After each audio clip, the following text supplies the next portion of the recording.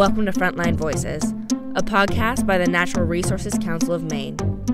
Every day, decisions are made across Maine that impact our environment, and Mainers play a crucial role as we speak up for climate action, the clear air, clear water, and open spaces that we all love. Come sit down with advocates and experts to discuss some of the most important stories that you need to know, what lies ahead, and hear what you can do about it. Thanks for listening as we share our view from the front lines. I'm your host, Colin Durant, and I'm here today on the banks of the Androscoggin River in Lewiston's Simard Payne Park for a celebration of the 50th anniversary of the Clean Water Act. It's a beautiful day. NRCM worked with a lot of partners to organize this event, which included former TV personality Bill Green, Governor Janet Mills, many others, including the first whitewater raft guide in Maine, who gave a really rousing speech. But the special guests, the honorees, were some of the 100 clean water champions that NRCM recently honored for their role in protecting Maine's clean water. So today was really all about clean water, its role in Maine, how integral it is to the here and now, how important it is to our future, but even more so, it's really about all those Mainers who make it possible, whether it's their job or whether they put in countless volunteer hours. And that was really the genesis of the idea for acknowledging Maine's clean water champions. NRCM really wanted to celebrate, amplify that individual dedication to the waters that make Maine Maine. It's obviously impossible to recognize all of those 100 champions. You can head on over to our website at nrcm.org to read them all, to learn a little bit more about them. But what we did for today's episode is sit down with a couple champions on the banks of the Androscoggin and ask them to share their personal journey or their story about clean water. We hope that this gives you a little snapshot into the type of commitment and the passion that all these champions embody. So without further ado, here's what our champions had to say.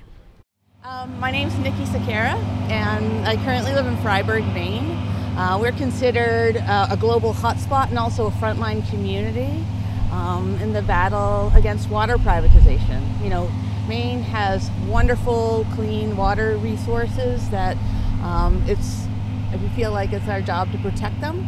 And there's pending competing interests that come into play where globally, you know, over a third of inhabitants of this planet are going to be lacking access to clean water by 2025.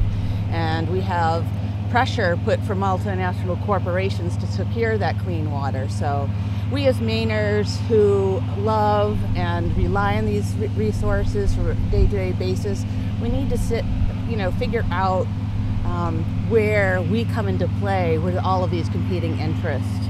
I'm grateful to the indigenous people of this land that was stewarded our wonderful resources for millennia, and hopefully we can continue on that tradition by, you know, protecting what sustains us and what we love, and, you know, make sure that, you know, all things are local. That's important, and so it's our job, I think, on a very local basis to protect that. And tell us just a little bit about the work that you're doing in Fryeburg with your local residents, or the work that you've done to protect that clean water that you talked about. Yeah, I think it comes down to accountability. And while we have water privatizers that are accountable to their shareholders, because it's illegal for them to not increase profits for their shareholders. And that really is not congruent to protection of our water for local people. And also, so our whole environment and ecosystem relies upon that. So water, it forces us to look beyond monetary value, because if we're so busy attaching a monetary value to these things, we'd risk losing it. And Fryeburg's beautiful. Well, everywhere in Maine is beautiful, but Fryeburg's beautiful. And my last question is, do you have like a favorite waterway, a favorite river, stream, pond, lake, or do you like all of them? I like all of them have unique characteristics. Yeah. Water tells a story. So with that, each body of water that I've ever, spent time beside or swam in or drank from, it tells its own story.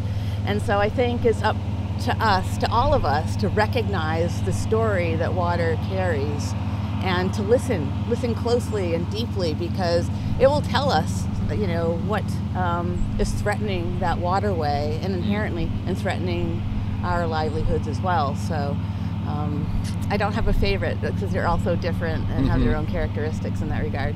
Great. Well, thanks so much. Congrats again. Thank you. Yeah, so I'm Rob Ponto. I live in Durham, Maine, but I work for the Brunswick Sewer District. I've been there for 12 years now. 11 years as the assistant general manager, and for the past year I've been the general manager.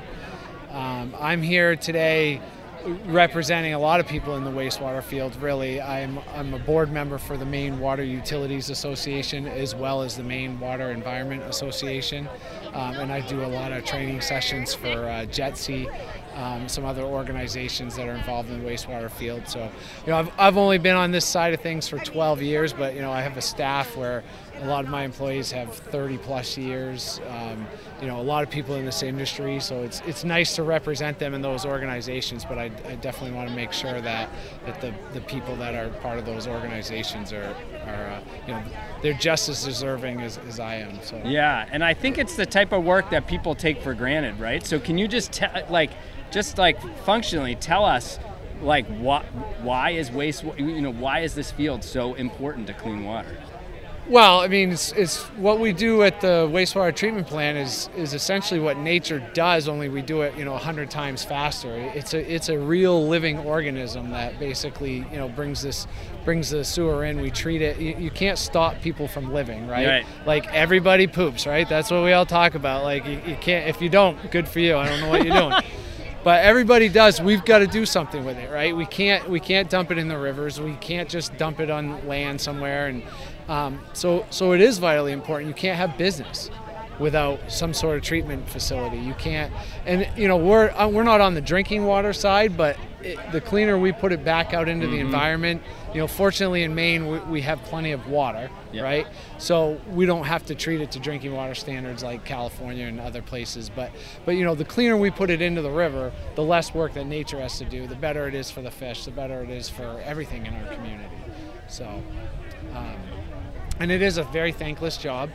My staff, they're not necessarily playing in it all day. Fortunately, we have a lot of good technology and a lot of good tools and equipment, but you can't be afraid to get dirty. Yeah. Either. There are days, I've seen them, it's happened to me, you come out, you're just covered, and it ain't yours.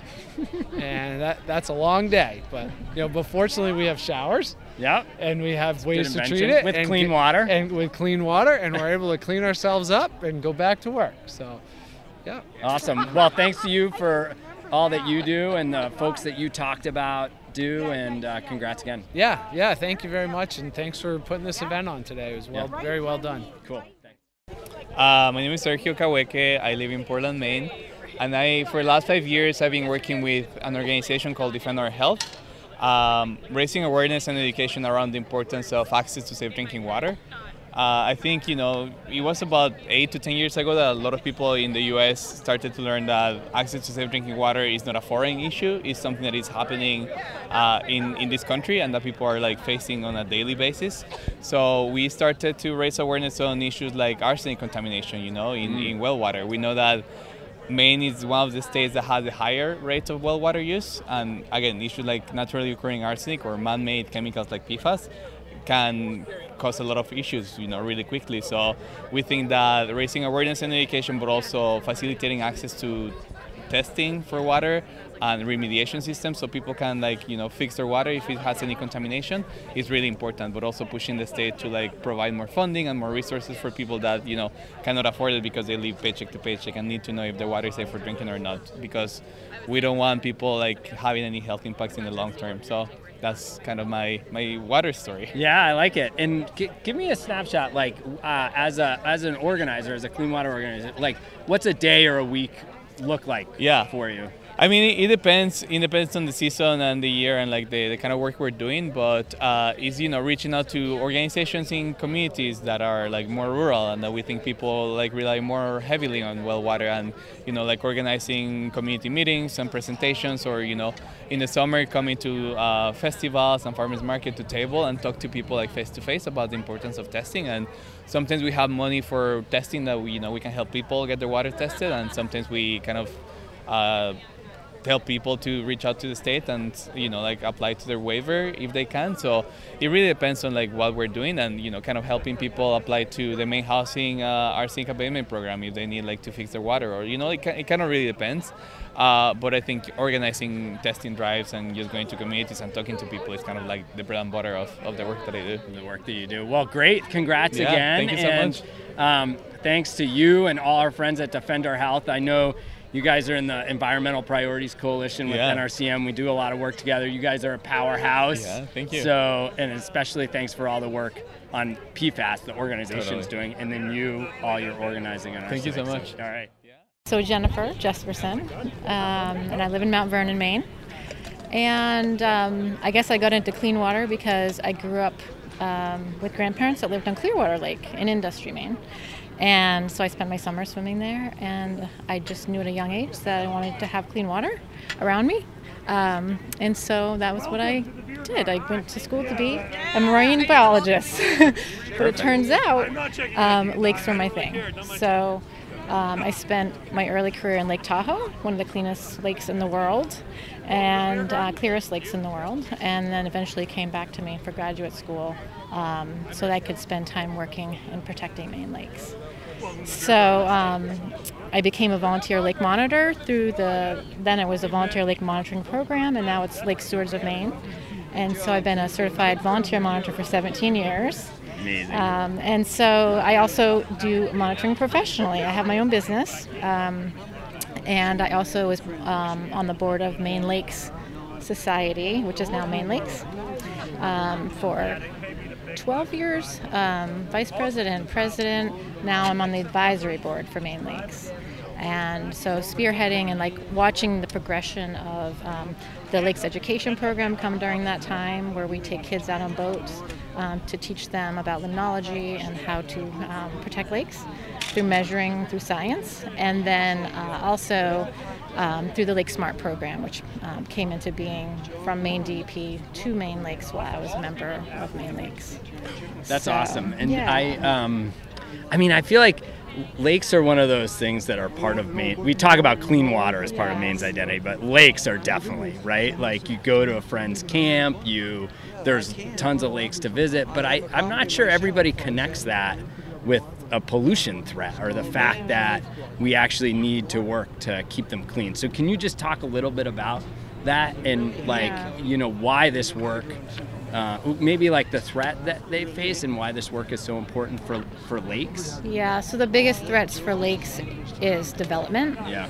And people not really being educated about how to manage their property to protect lakes. And so that's a big part of Maine Lakes' mission, is to educate and help people to practice and put into practice lake-friendly practices that protect lakes from stormwater runoff. Mm-hmm. Phosphorus is the big one. Yeah. Keep phosphorus, keep dirt out of the lake.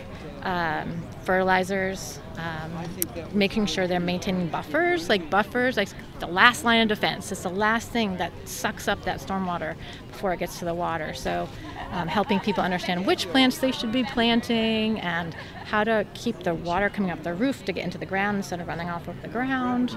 And that's, lakes are very threatened, not only climate change, but the development threat is huge. Right. And so it's an ongoing education effort. Non-stop. and the nice thing about working with people all around the state on lakes is that every time we meet with a new person, it's like a light goes off in their head. They didn't understand it before. They didn't see the connection between the runoff and the lake. Right. And then all of a sudden now they're like lake stewards and they want to help. Yeah, and they're like evangelists, right? Yes. They're telling their neighbors and their friends. That's so awesome. Yeah. So that social marketing piece of Lake Smart is like, I'm a Lake Smart evaluator, I want to help you. I'm Lake Smart, do you want to be Lake Smart? Yeah, and so yeah. it just sort of spreads that way. All right, so if you like lakes in Maine, or you live near one, or you go to camp or visit one, check out Lake Smart. Well, thanks so much for all that you're doing. Yeah, It's thank awesome. you. Yeah. So thanks again to all those champions who we heard from. Those were really some great stories, and like I said, I think gives you a good idea for the sort of broad range of people we were honoring today. I just encourage you to go to nrcm.org again, check out that list of all the 100 champions who were honored. I also want to thank, I'm about to head over and grab Baxter Brewing Special Clean Water Act beer. Try that out. So thank them. And I also want to thank all the sponsors and the people that worked with us on this event. But most of all, as I do all the time, I want to thank our listeners for listening. If you like what we heard, tell your family, friends about it. Don't forgive us. Forgive us. Forgive me for whatever I did. But don't forget to leave that review on Apple Podcasts or wherever you're listening. Thanks again for listening. Thanks for listening to Maine Environment Frontline Voices. If you enjoyed this episode, you can subscribe to our podcast or leave a review on Apple Podcasts, Spotify, Google Podcasts, and several other podcast listening apps. Since 1959, NRCM has been tapping into the power of the Maine people, science, and the law to protect and enhance the nature of Maine. To learn more about our work, visit nrcm.org or follow us on Facebook, Twitter, and Instagram